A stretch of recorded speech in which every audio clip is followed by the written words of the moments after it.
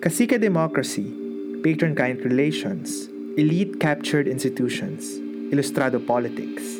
These are some descriptions that we've heard regarding the nature of politics and democracy in the Philippines. As we move forward with the new administration, however, all the problems in our society still persisting, how can we reclaim our agency and be more hopeful about the future of our nation? Let's talk about this in the season finale dahil Challenges to democratic practices. Weak institutions. systemic problems. Hindi Hindi na na bago bago yan. Hi, I am Vekal Porha. I am Lican Delaria. And I am Aaron Malyari, and you are listening to podcast Conversations on Philippine History, Politics, and Society.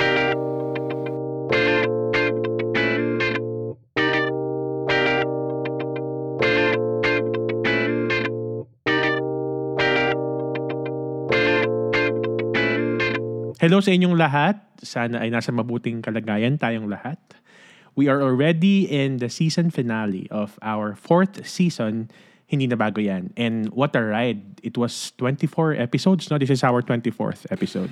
Grabe, ang bilis and at the same time, parang ang tagal din, no? Ang dami nangyari. And I believe talagang, at ako na magsasabi talaga, we had a wonderful season. We tackled so many issues in the hopes of striking more conversations about the contemporary issues in our society. Yeah, 24 episodes nga all in all, including what we have today.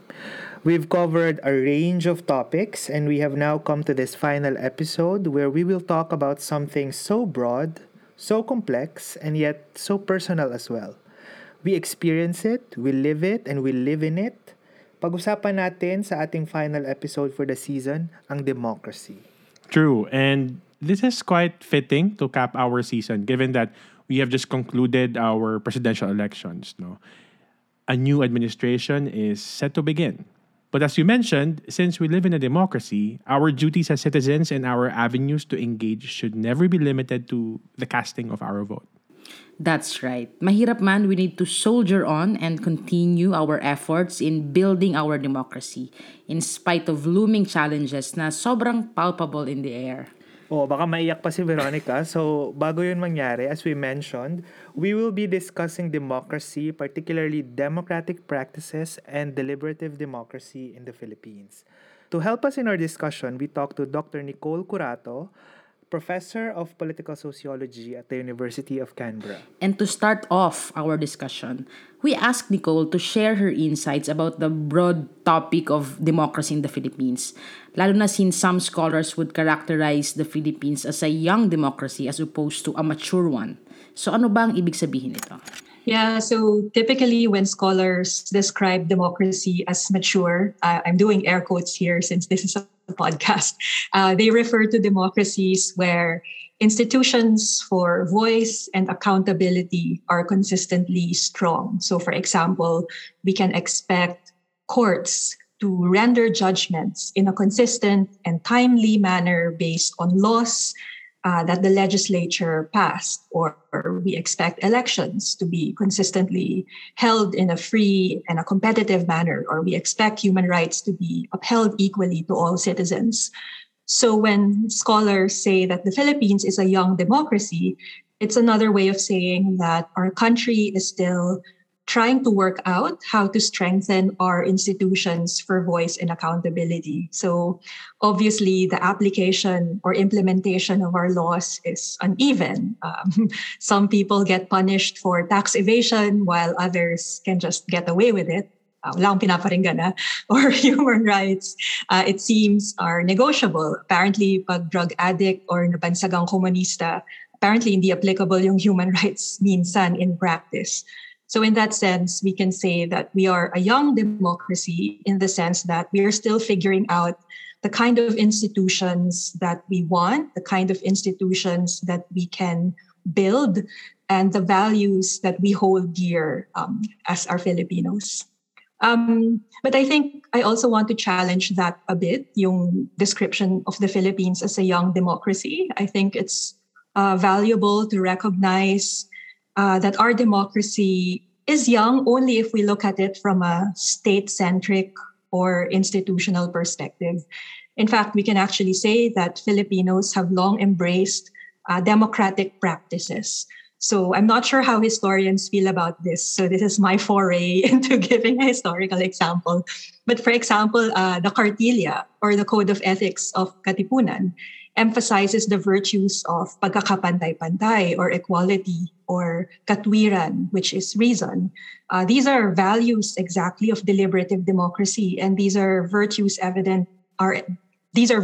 are evident in Katipunan's Code of Ethics.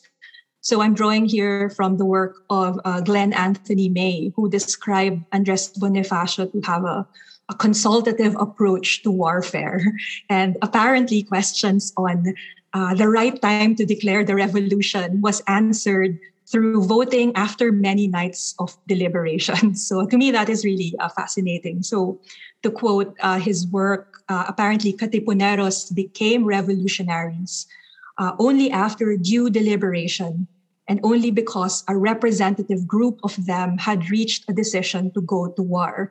So apparently, Bonifacio, as the chair of the assembly, or the pulong, even though he put forward arguments that he believes in, he did not steer the discussion to advance his interests or his own views. To me, fascinating na ultimately yung decision-making authority pala in the Katipunan rested not on its leader but with the assembly. So why am I saying this? I'm saying this because there is an impression that democracy is a foreign concept imposed on the Philippines. There is an impression, especially now, maybe, that Filipinos are better suited to a dictatorial or authoritarian style of government. But to think of a deliberative revolutionary movement, I think it's inspiring, because it reminds us that even in times of crisis, ito na nga, magre-revolution na nga, sometimes we expect our leaders to be decisive, but what the Katipunan tells us, or the lesson that we can learn from the Katipunan, is that we can make the best decisions when we do it together, when we consider different perspectives to inform collective decision-making, instead of relying on the wisdom of a single leader. So, young democracy, in the sense that we are still in the process of building and strengthening our institutions. Sabi nga sa work ni Joel Migdal, strong societies, weak states. Pero syempre, we need to always be reminded that, of course, this is historically contingent. We need to always ask how it came to be. At syempre sa Pilipinas, we have a long history that we can study to make sense of why our institutions seem to remain weak. I like how Nicole framed her insights. Now, while some markers of what a mature democracy is ought to be might really seem to be lacking in our contemporary society, we need to also have more nuance to this and say that if we look into our historical experience, we find evidence that deliberation has been valued. Like dun nga sa example niya sa Katipunan. And that is really interesting kasi syempre the Katipunan is the revolutionary organization and movement that envisioned a Philippines free from colonialism and launched that revolution to see it to fruition. So, in many ways talaga, yung ideas nila is very telling. Pero in the contemporary sense rin kasi, madalas nakikita ang Pilipinas, lalo na in the last 6 years, as part of this global trend of democratic backsliding. This is of course seen in light of liberal democracy. We asked Nicole about her thoughts about this. Yeah, I think with that question, what I would always do is to disaggregate what we mean by democracy.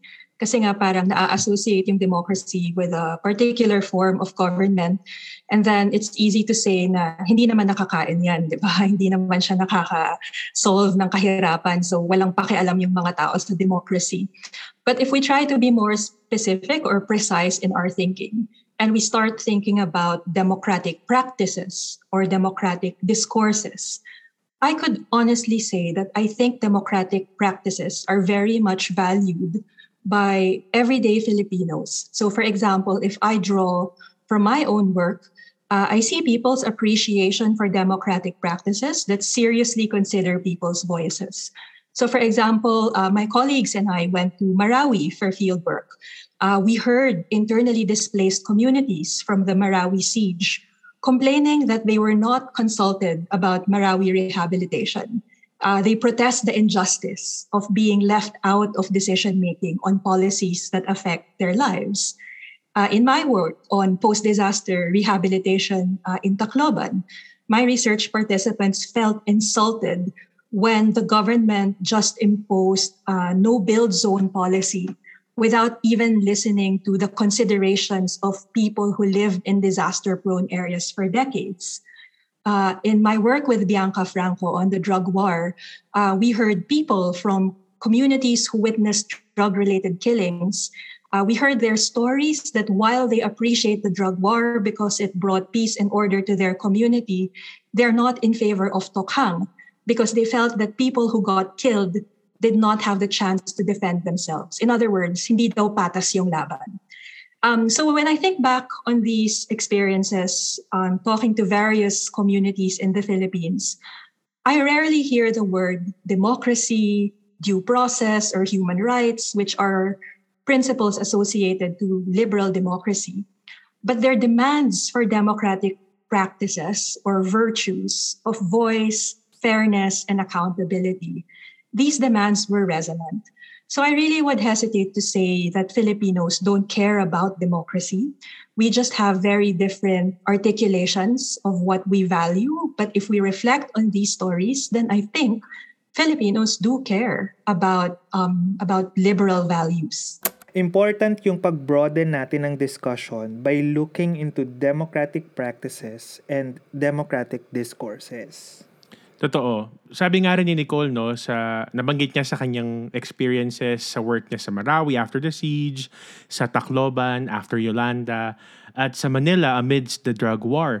Laging may stories where people assert their voices. Ang ganda ng point ni Nicole na sometimes hindi lang natin naririnig yung actual terms na democracy, halimbawa sa conversations, pero nandun yung pagpapahalaga sa democratic values. Kasi kapag na-confine tayo sa mga metrics na developed in a different context like sa West, mahirap natin makita yung scope ng danas natin, lalo na sa Pilipinas, na post-colonial, at isang global south na bansa. So, madaming mga layers. Pero yun nga, since kakatapos lang nga natin ng elections ngayon, kailangan rin natin i-remind ng ating mga sarili na hindi lang naman sa eleksyon natatapos ang democratic participation. So we ask Nicole, paano pa nga ba natin dapat pag-isipan ang democratic practices sa Pilipinas?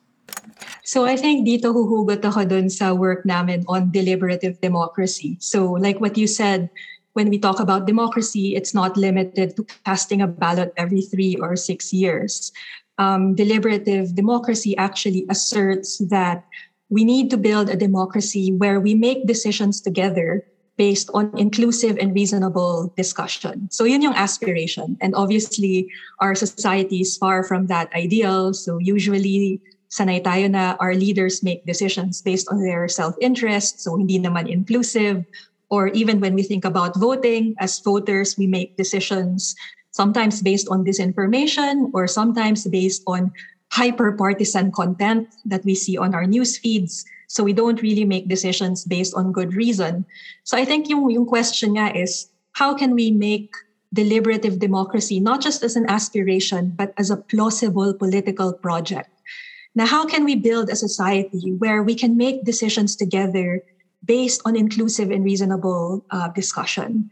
And so this has been the puzzle for many scholars these days. And actually, I'm very proud to bring in my work in the Philippines here. Parati kong pinagmamalaki sa colleagues ko na yung 1987 Constitution ng Pilipinas is really deliberative in character. So for example, we have guarantees for the right of the people and other organizations to effective and reasonable participation at all levels of social, political, and economic decision-making. Our Constitution also in principle hints at workplace democracy. I think that's really progressive, that our workers have a constitutionally enshrined right to, and I quote, participate in policy and decision-making processes affecting their rights and benefits as may be provided by law. Sobrang ganda, di ba? Na parang yung iba kong colleagues na iinggit na parang, wow, merong ganyang constitutionally enshrined right sa Pilipinas para makaparticipate sa deliberation yung mga ordinaryong tao. So I think the point is, in principle, we have provisions for deliberative democracy to thrive in our country, that we actually have a right to be heard before our LGUs, for example, make decisions. our democracy is not just limited to electoral democracy, but also direct and deliberative participation of ordinary citizens. But unfortunately, these principles are only in paper. Practice is a different story. But I think the point I want to emphasize here, especially since there are speculations that the 1987 Constitution might be changed given the current administration or the incoming administration. I think maybe this is my way of appealing for your listeners to appreciate how beautifully written the 1987 Constitution is, how progressive it is, how world-leading it is. And I hope we just work harder in implementing these principles, in putting them to practice. Ang ganda nun, no? Yung reminder na democracy is not limited to casting a vote every 3 or 6 years. Emphasize at i-quote ko rin yung sinabi ni Nicole na we need to build a democracy where we make decisions based on inclusive and reasonable discussions. Ito yung aspirations nga ng deliberative democracy. At fascinating rin na ma-remind tayo na enshrined sa 1987 Constitution natin yung pag-value sa deliberative at participatory practices.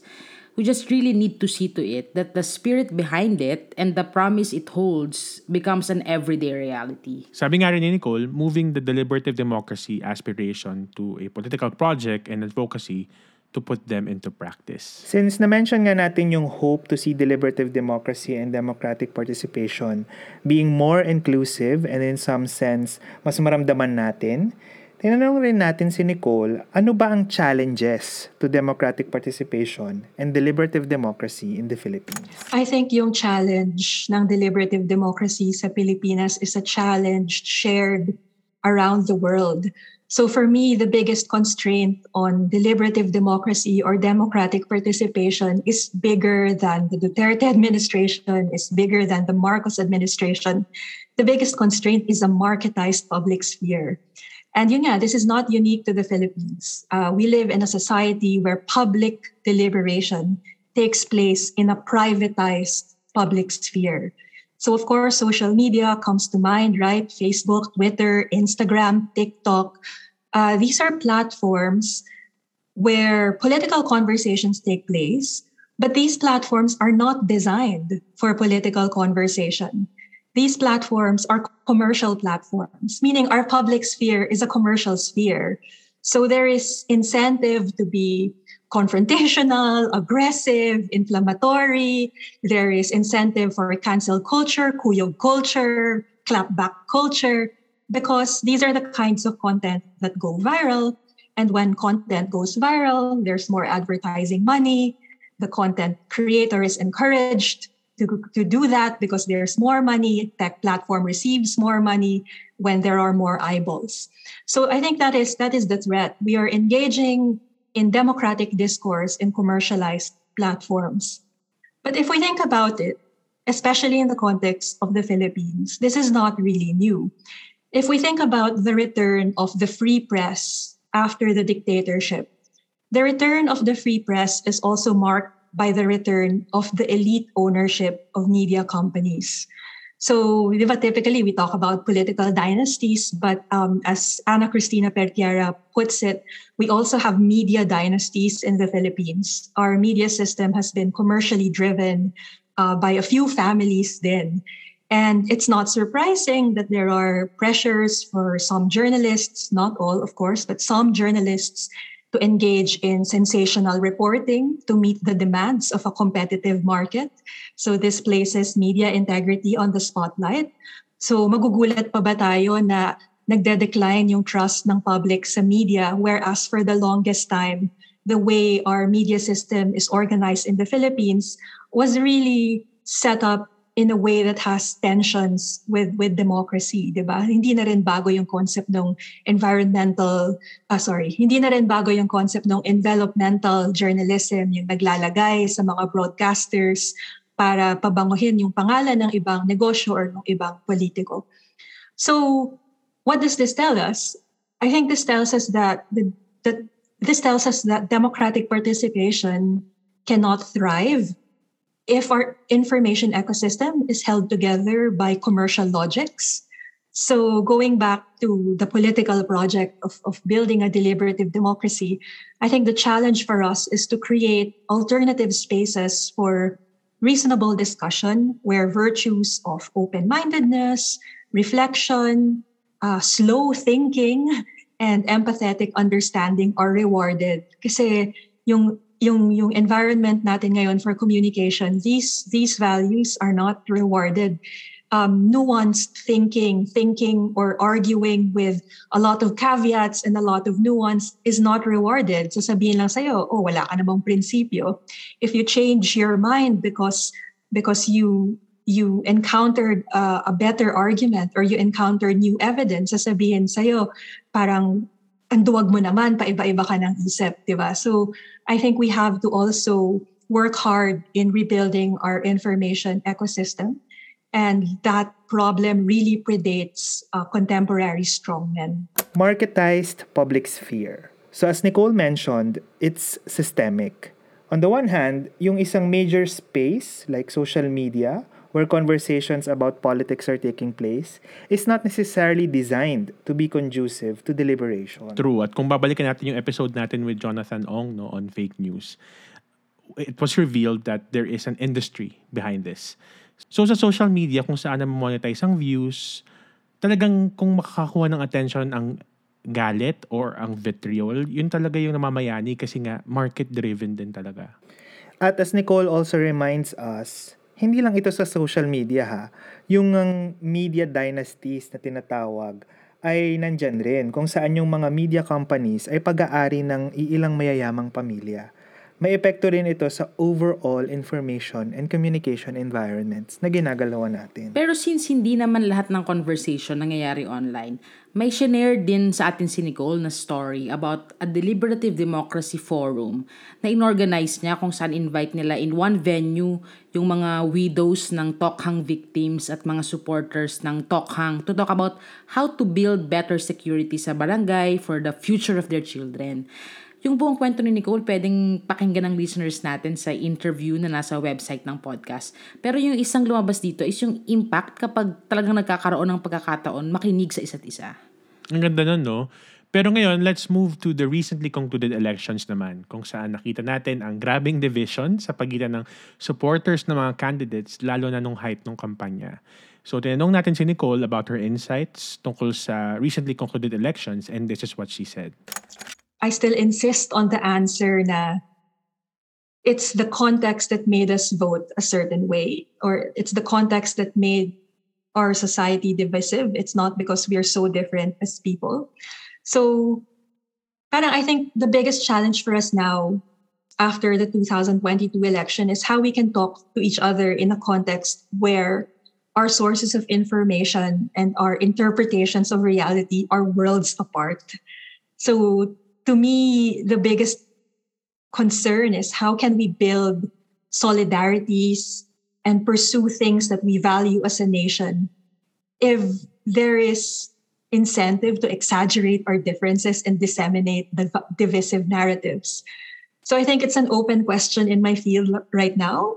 How do we deliberate in a context where people embrace alternative epistemologies, meaning how can we engage in projects of political accountability, for example, when court judgments are considered just one of many interpretations of the source of Marcos' wealth?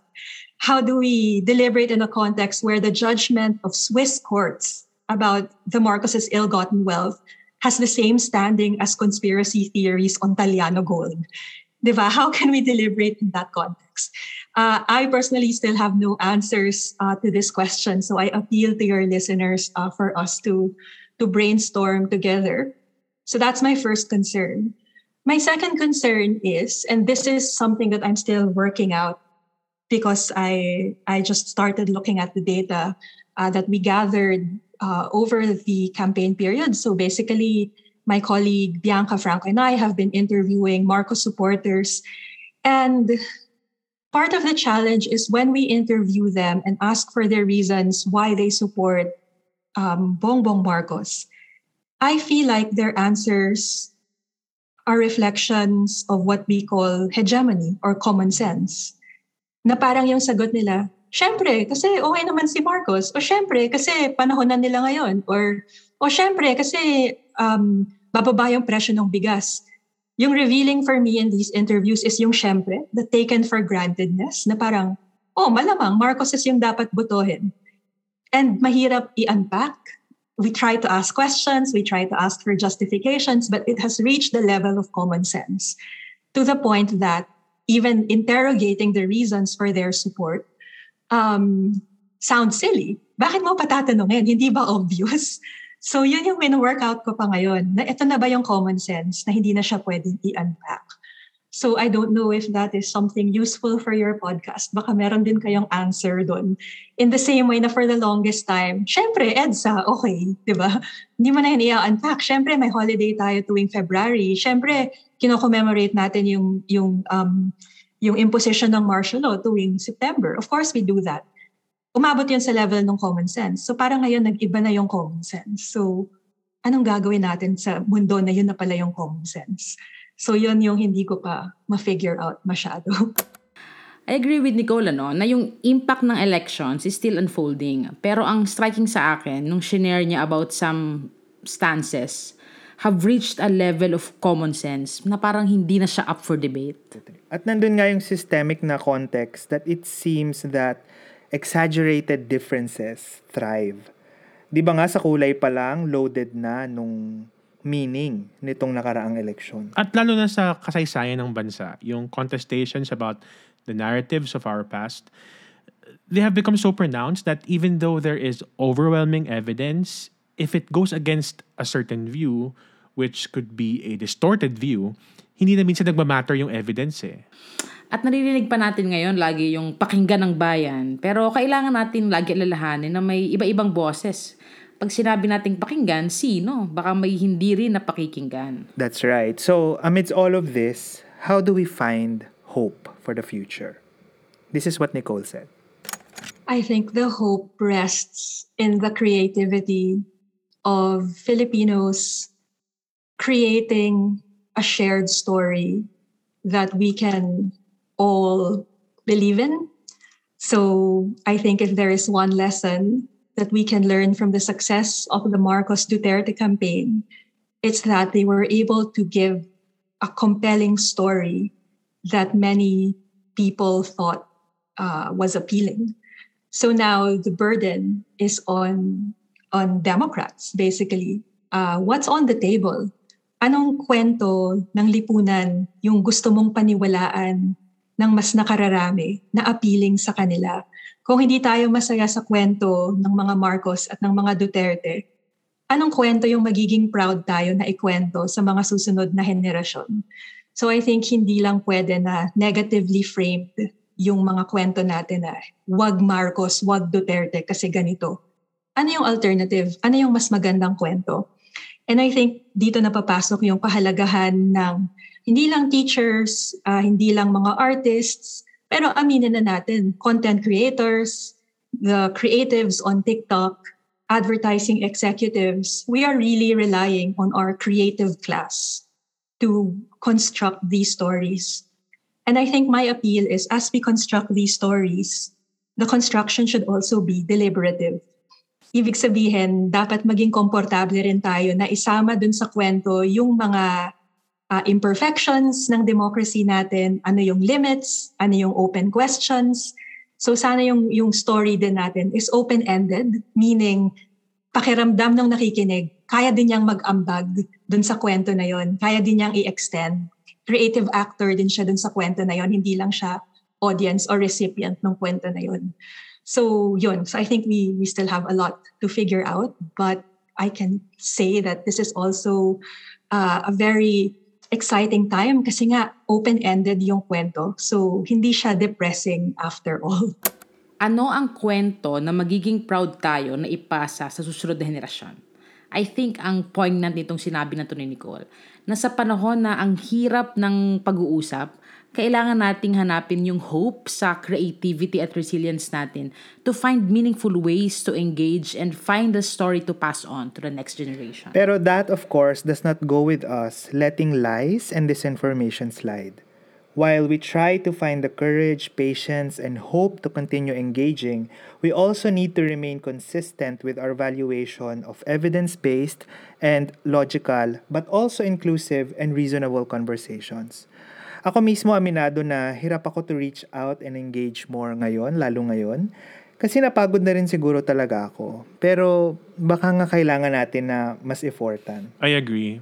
So, as we end our season, naisip ko lang, we have focused so much on the challenges of our society at medyo sad yung framing natin nung hindi na bago yan. Kasi parang hindi na natin kayang baguhin yan. Kasi ang tagal na yan nangyayari. Kaya I think it's important then for us to end this season with hope. Alright, so that's it for this episode. If you want to listen to our full interview with Dr. Nicole Corato, head over to our website, podcast.org. You can also follow Nicole sa kanyang Twitter @Nicole Corato. Follow our social media platforms, Facebook, Twitter, Instagram, at LinkedIn. Subscribe na rin kayo sa aming YouTube channel, Podcast TV. Thank you for listening to the 4th season of podcast. We are already working on our 5th season. For now, as we move to a new administration in the Philippines, Close-mindedness, apathy at pagiging apolitical, Mapang-away sa social media, baguhin natin yan. Thank you for listening. See you next season and have a good day.